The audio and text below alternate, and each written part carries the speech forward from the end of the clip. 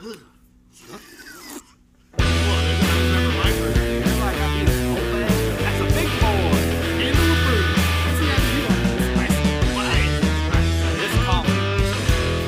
to Brewers Rock. We're Chuck Mountain, a band nestled in the beautiful beer country of North Carolina.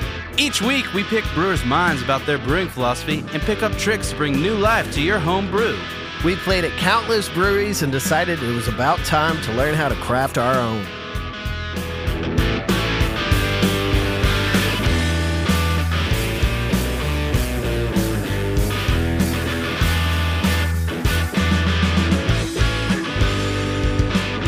How have we not heard of this before?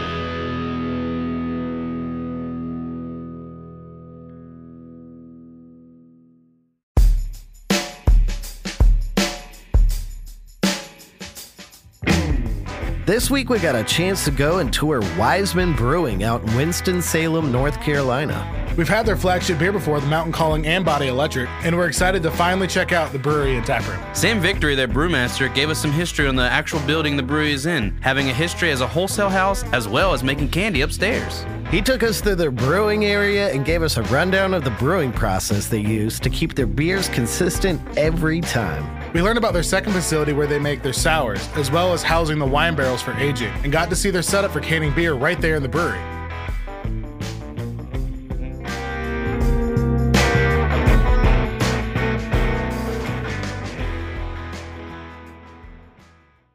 The building was just in terrible shape, and it had been empty. It was built in like 1929. It was a wholesale house. It's like a Costco before Costco was a thing.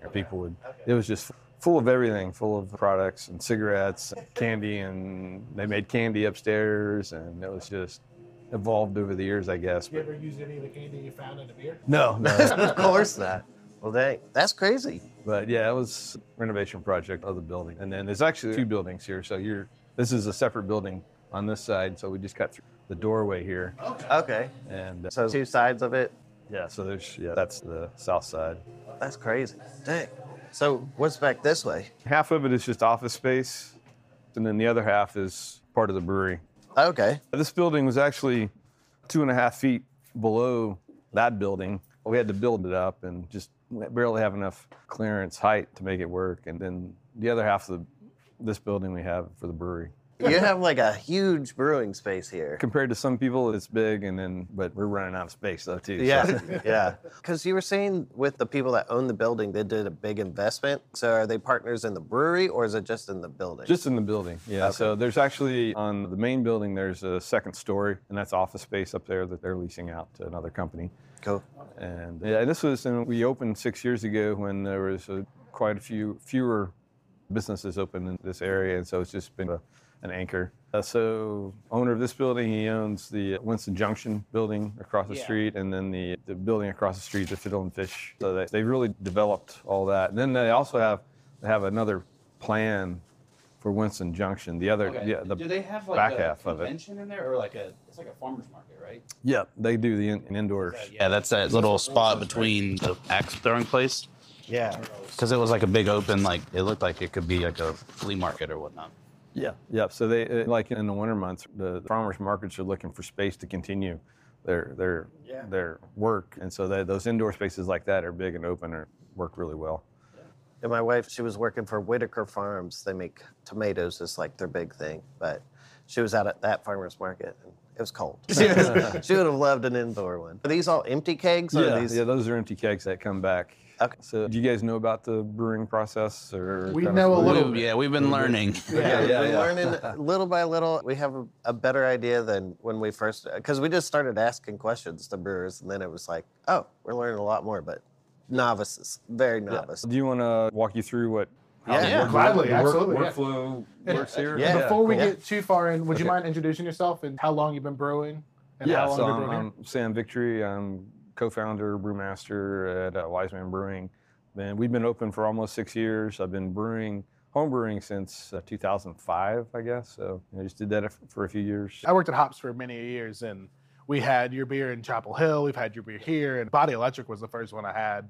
And the can art was incredible, and the beer was incredible. And that was one of the easy ones that we always got mad as workers because we would try to save some so we could buy them and take them home. but Yeah. we never could work. We sold out of it way too fast. Yeah, I think that one did really well on Chapel Hill. Yeah, it was such a good beer. So we're downtown Winston-Salem, and we looked at a lot of buildings that were really more central downtown, but this one worked really well for us because we were here off of 9th Street, and so we get deliveries every day. So we've got the forklift and take it out on 9th Street and pick it up, bring it in. A lot of big malt deliveries. Yeah, you know, lots of pallets every day. You don't have to worry about being in the middle of downtown and trying to figure that out with streets and people parking everywhere. Exactly. Some people have to bring it off the truck and then bring it in by hand, versus the forklift, and that's Just bringing it out, yeah. That's not fun. That's not fun. So the first step, we bring it in and we have a mill room here. Every batch is about 2,000 pounds, so it's about 20, 55-pound bags. So we have to bring it in here, throw it up on the deck, and then run it through the mill. And so basically, it doesn't really mill it, but it crushes the grain. It breaks that shell up a little bit. Exactly. Breaks the shell up so you can get water inside of it, and so that starts the process. So we mill in like the night before, and we have this hopper, so we can fit this basically full of milled grain the night before. And then we have an auger system, and it's just like a corkscrew, PVC and corkscrew kind of thing. So it just pushes it. We got a motor, and it pushes it into the mash tun. Oh, cool. Dang. That's awesome. So do you keep your grain separate from everything just for like contamination aspects? It has a lot of that dust. We try to keep that in one spot, much easier to clean that way, but it's also covered with bacteria. Yeah. So we want to keep that bacteria. Yeah. We've been learning a lot about the sour beers. We do kettle sours, and that's lactobacillus in the kettle before we boil, but it kills all of it and keeps it isolated that way. But then we also have our sour facility, and we've got maybe 175 wine barrels and two 30-barrel foeders, which are they look like stainless tanks, but they're made of wood, big barrel. Yeah. Dude, that's So crazy. we've got a ton of that going on. We gotta go check that one out sometime. Yeah, absolutely. Yeah, that's cool. So we come through the wall here, and it just goes up. Comes through Is there the an wall. auger all the way through that? Yeah, and then it goes around to the mash tun. Cool. Hey. So how many gallon tanks are these? There are 4 different sizes actually. We've got 500 gallon, 1,000 gallon, 1,500, and then 2,000 gallon tanks. And then volume-wise, we go by barrels.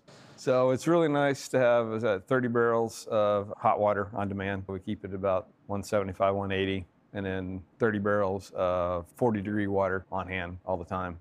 It helps with the brewing process and the cleaning process. So let's say you take out a barrel's worth. Do you have to manually enter back in, or is there like a water system that knows when you start to take some out, it gets some more back in? Yeah, we've got a control panel up there, so we hit a button and it fills it up. And then we've got a sensor in there so that when it gets to a certain level, it cuts off. But then we've got for heating and cooling, we have the brew system and the hot liquor tank are steam jacketed. So we have a boiler around back. Just a regular boiler, but it's steam generating, and when we want to heat, it just fills the outer jackets with heat, and then it gets to the temperature that you need it, and then it cuts off. This is definitely like the largest scale we've seen. This is sure. cool. Yeah. Yeah. So. And then for all the tanks and the cold liquor tank, they're glycol jacketed. So we have a glycol chiller out back, and basically when you want to cool it, it sends the 28-degree glycol through the outer. To just bring it right back down too. Yeah, and then it's got the temperature probes in it, and then when you hit the temperature that it's set at, it cuts off. Your brewing process here is you have a very automated but controlled environment that you make each one in. Yeah, and it's really actually easier than the homebrew scale, right, with the equipment that we have. Being able to change the temperature, like instead of we're boiling it on the stove, and then it's a very different process here. So this is the grain. This one was where the mash is made, you said? Yeah, you guys can come up here. So this is the mash tun, and this is the bowl kettle. So it basically brings the grain in and just drops it in, and we're also infusing with hot water at the same time. It sits in here for about an hour at 150 degrees, and basically that's getting the water into the grain. That's the mash part, right? And then it has a screen on the bottom. Also, it goes out and leaves like all the particles behind. Yep. So what it's doing is creating like a sugar water. So we pump all the liquid from this tank to this kettle, and so basically it's 500 gallons of sugar water. So that's over the here. wort. Yeah. Yeah. See, we're picking it up. Yeah. And you've got spent grain that's left on the screens, and we just rake that out. Now, have you ever had enough of a mash to where it didn't want to transfer over? Or do you have that down to a science now? Yeah, every once in a while we get some stuck mashes, stuck sparges. We were talking with another brewer. He said he had one that just decided it didn't want to cooperate, and so he had to dump it all out. Yeah, I had that maybe once. Some of the grains, they get really thick and stuck. Rye, flaked, wheat, and oats, they really gel up. And so if we add rice hulls to it, it Eliminates that problem. yeah. But yeah, the brewers are pretty good at being careful at that transfer. So this is where you control all of the different stuff from?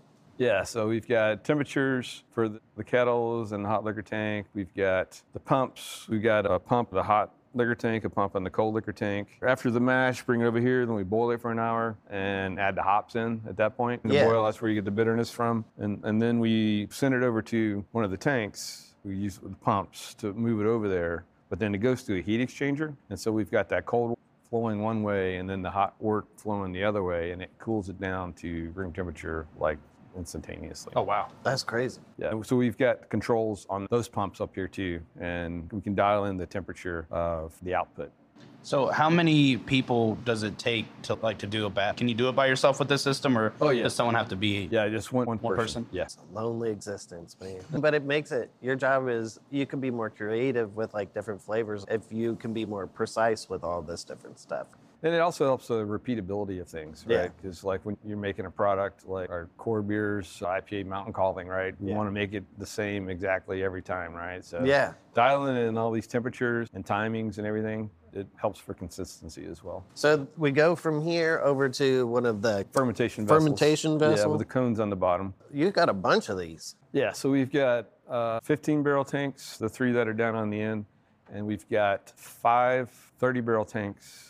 And then on the other side, we have the 45-barrel tank and the 60-barrel tank. It seems to have worked out where the 60-barrel tank, we do mountain calling in. We just basically keep that going like once every 3 to 4 weeks over a batch. And then the 45-barrel tank, we do the other IPAs and Conceited Genius and Body Electric. The timing there seems to be what we need to keep up with the demand. Yeah. And then the 30-barrel tanks we'll do like IPAs and things that we're going to can. We have enough for draft and then enough for cans. So you'll do like a Body Electric in a 30-barrel to can, and then Body Electric in your 60-barrel to have here. Do a little bit of both, or do like a different one you want to can and send out. Yeah, so usually just keep those cores over there. And then over here we'll do, actually like we've got Scoop Dog going right now, which is our cream ale. Oh yeah. And so the demand isn't quite there. Yeah, like the one-offs, not the flagship ones that you keep. Yeah. Like the one-off IPAs are Angelo's Italian Pilsner that we've got going in a 30-barrel tank. So you came from being a home brewer, but this is a huge scale compared to most of the places we've been. Like, how did you figure all that out? Was there just like a bunch of help from other people or just a lot of research? Definitely both, yeah. So definitely a lot of help from other people and research. So I started hanging around at Natty Greens a lot in Greensboro, and then there's some other breweries like Wooden Robot and Noda in Charlotte. Doing research for those guys, hanging out there, but also doing research on systems. So I spent a few brew days with them. Cool. Yeah, and then also Gibbs, which is no longer in Greensboro, but helping those guys out with brew days and things like that. So no real experience doing it myself, but just hanging out. What were you doing before that? I was in the pharmaceutical industry doing research.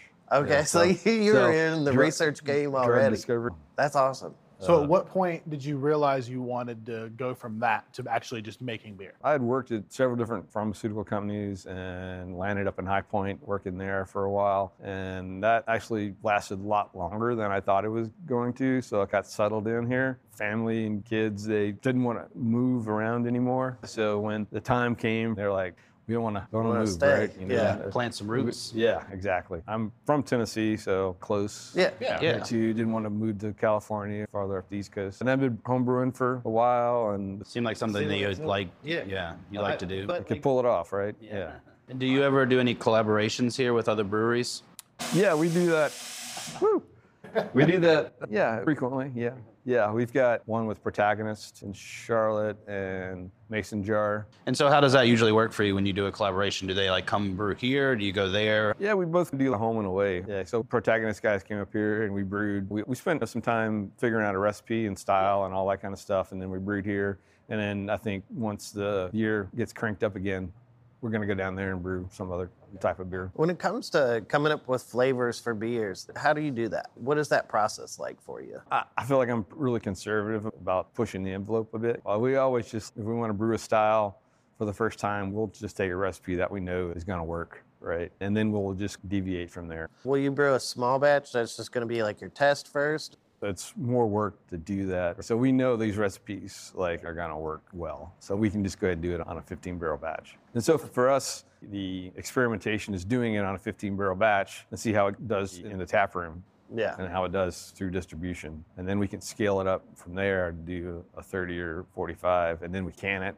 That's taken to the next step, whether we want to package it, 16-ounce cans. So you started with just the 3 tanks and then the bright tank up here first? Yeah, we had 3 15s and then a bright tank for each one. So the bright 15, bright 30. So over the years, when did you start getting more equipment? Was it like trying to keep up with demand, or was it pushing the brewery to grow? Usually we're keeping up with demand. We're really stretching the brewers in the brewing process. Yeah. The sales guys are beating on us in the production, like we need more beer, and say, okay, let's buy another tank. Not a bad problem to have. When did you get into doing cans? Was it like right off the bat, or was it after a little while? Yeah, I think year 2, we just like, let's do our core beers, like Mountain Calling and Scoop Dog and Body Electric. Our big sellers, let's do those. And we worked with some local artists on the can labels, and those turned out really well. Y'all have a really cool aesthetic in your artwork, but also I like how like your taps, you have the wood burned ones. Yeah. So you don't have to like have your reps go out and give them new stickers every time. you know? That's, tap handles they're expensive. I mean, it's not the best marketing, but it's affordable. And we were all bartenders, but I always enjoyed the simplistic. Like I didn't want this crazy over the top one. Yeah. I like the simple ones because they look clean, they look better. Yeah, and that's our tap room is like that too, right? We've got a lot of reclaimed wood that we use to finish the tap room with. So Are those windows all reclaimed too? Yeah, so those we got like at some yard sales and things like that. So I know you said you're conservative in your brewing process, but if you had someone come up to you, give you as much money as you needed, you had to make whatever beer you wanted, crazy or not, what would you make? Yeah, that's Heavy hitting questions. that's a good question. I think craft beer, it takes this journey, right? So we went from these really bitter West Coast IPAs back 10, 15 years ago, and then into the hazies, and then we've seen all the super fruited beers lately. Yeah, that's been like the past couple of years. And then the pastry stouts and things like that. And now the lagers are coming around now, right? Yeah. So there you see a lot of cool things with lagers. I would really like to get into like a really deep dive into lagers. Like people say that lagers and pilsners are really difficult to do. Yes, they are as far as your brewing technique. There's not a lot of other flavors to cover up all flavors. So if you make a mistake. What would one of those mistakes be? Why are lagers so hard to make? I wouldn't say that they're hard to make, but if you rush the lagers, then you're going to get some off flavors like diacetyl. You'll get that in all beers if you rush them. Is that what happens whenever you don't keep it at the proper temperature for long enough? Usually what we do is at the end of the fermentation, when it's nearing completion, we raise the temperature like maybe at 3 to 5 degrees. And that kind of accelerates the process of cleaning it up where the yeast will reabsorb some of those off flavors. Fermentation temperatures as well, right? If it's just a little bit too high, then you're going to get some esters and some higher fusel alcohols that I don't know if you've had some like bad homebrew that just it just tastes like rocket fuel. Yeah. It's been there. Yeah. What's your favorite beer you've made? One that I did a lot as a homebrewer was the English Mild. Okay. So it's basically like an English brown, but it's at 3.5%. It's got a lot of flavor to it, but it's 3.5%, and you can just drink it all day long yeah, and feel exactly. And we do that one like maybe once a year. So you brought some of those recipes that you were using at homebrew here? A few of them. Not too many. Craft beer, it evolves really fast. We've got IPAs, right? We've got cold IPAs out now, which is slightly different. Cold IPAs? Cold IPAs, where they're making like West Coast IPAs, but with lager. Huh. I've never had one of those yet. No, I don't think I I hadn't even heard of it yet. Do y'all have one? We don't have one right now, but we've done it a few times. But basically, it's a West Coast IPA with some tweaks to it to make it. Just ever changing, trying to come up with something new. Yeah. This is cool. Yeah, this is really cool. cool. Are there plans to expand even more on top of this? That's a good question. That would be great. It's just the economy and COVID and things like that. It's some people care to take that risk, and some people who just will conserve Keep the right status now. quo. Yeah. Yeah. It's been 6 years, so we're getting A lot of our loans, investors paid off and things like that. So we feel really good about that. Talk about investments. We just The canning. did the canning line in September. So Yeah, I was gonna joke and say that this looks like your timeout corner for your bad employees. Yeah, timeout for sure. And it's set up right now, but usually, because we're going to do a canning run on Monday, but we usually just pack it away in the corner. It's on caster, so we can. Oh, nice. It's just 3-4 pieces, disconnect and put it over in the corner. But we were using mobile canning service, Ironheart, that's all up and down the East Coast. It's going to save us a lot of money to do it ourselves. Yeah. How many But- brewers do you have here? Give you the history real fast, Rick. I started out by myself back here, and then day 2, I realized there's no way I can keep up. So we hired a friend of mine, Ryan Jackal. He was running the homebrew shop at Big Dan's in High Point. And him and I for the next year, and then we hired Joey. So there's 3 of us after the first year. Ryan is the head brewer, so he's doing a lot of the managerial stuff. And Joey is our head brewer. And then Justin is our head cellar person, so he takes care of the cellar. And he's also over the barrel program. And then we have 2 part-time people that are washing kegs, filling kegs, things like that. And then back in May, when we decided we were going to do the canning line, we brought on Terry. His expertise is the canning line. So a lot of people to make this machine roll. Yeah.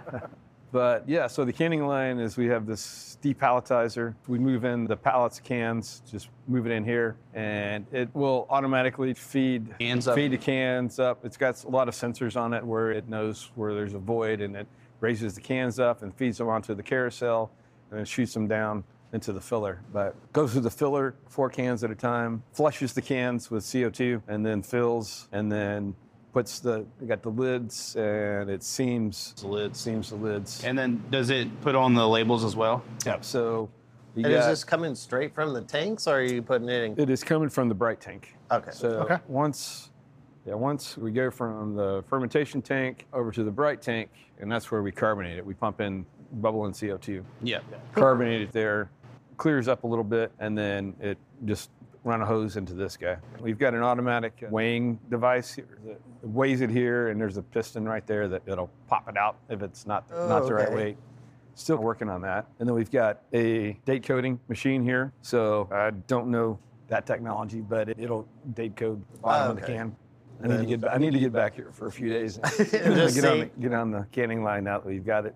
And then this is a labeler. We throw the labels on here, and it runs it through and wraps the label on. So it's been working great. Terry, our canning guy, he's had a lot of experience, both Pepsi and Foothills. Okay. Oh, cool. So he's an expert. Man, this is awesome. Yeah, keg washer over here, pretty straightforward there. How many do at a time? So it's 3 at a time. It's got a caustic and acid cycle on it, so it cleans it really well. Deep clean. Yeah. That's awesome, man. We're always pushing the envelope of like what we're doing here. So we're actually doing, like I said, we've got the sour facility. We've got 175 wine barrels over there, 2 tanks that we package with, and then the 30 barrel foeders. It's really cool to go over there and taste the beer out of the barrels. Oh, that would be really cool. And so we're doing, just like everybody else, we're doing hard seltzers. We've got Okay. one product out. We've got on our second batch of cider. Weiss's Pursuit is the name of it. And do you have those on tap up there? We go, Yes. Yeah, absolutely. I want to try some of those. And then we're just thinking about what's next as far as product development. That's what I'm thinking about instead of expanding too fast. Just thinking about bringing different products into our tap room. Well, if y'all ever want to do a music collaboration, it started as a joke. The first beer we did with the brewery, we were like, we should make a beer called Chuck Mountain Dew. And then we pitched it to Odin because we play there a whole bunch. Yeah. And they're like, that's a great idea. And so we did that. And then we have a single coming out this next month. We're doing another beer with Little Brother, just named after the single. Like we just want to be part. We just want to be part of the game. But it's like we don't sell beer, but we can. We've done a few collaborations like that with Travis and Gypsy Danger. Okay. So, Yeah. I've played heard of Burnsville them. a lot. Yeah, we'd definitely do something like that in the future. Yeah, because we got an album coming out this year, but we got a bunch of singles that we're going to put out after it. So we'll just be in touch with it. Cool. See if you got something that you're trying to push, and we can tie it together somehow. Yeah, absolutely. Yeah, the beer control is all on you. Like we're just gonna be like, hey, We just- we can name of this, and we'll come help you brew it. Yeah. It was good to learn the taste to look out for in brewing beer like diacetyl and to let your loggers take the time they need for the best taste. We got to make it out there more often to try these small batch beers in the tap room too. They had one that tasted just like a barbecue in a glass. And definitely got to make it out to that sour site so we can try some of their barrels. Thank you, Sam, for showing us around and sharing your knowledge and your beer with us. If you're a fan of Wiseman Brewing, make sure you let us know and tag us with your favorite beer at Brews Rock Pod on Instagram. Also, keep an ear out for a new single, Fool's Journey, coming out February 24th, alongside a hazy pale ale we got to brew with Little Brother Brewing. Until next time,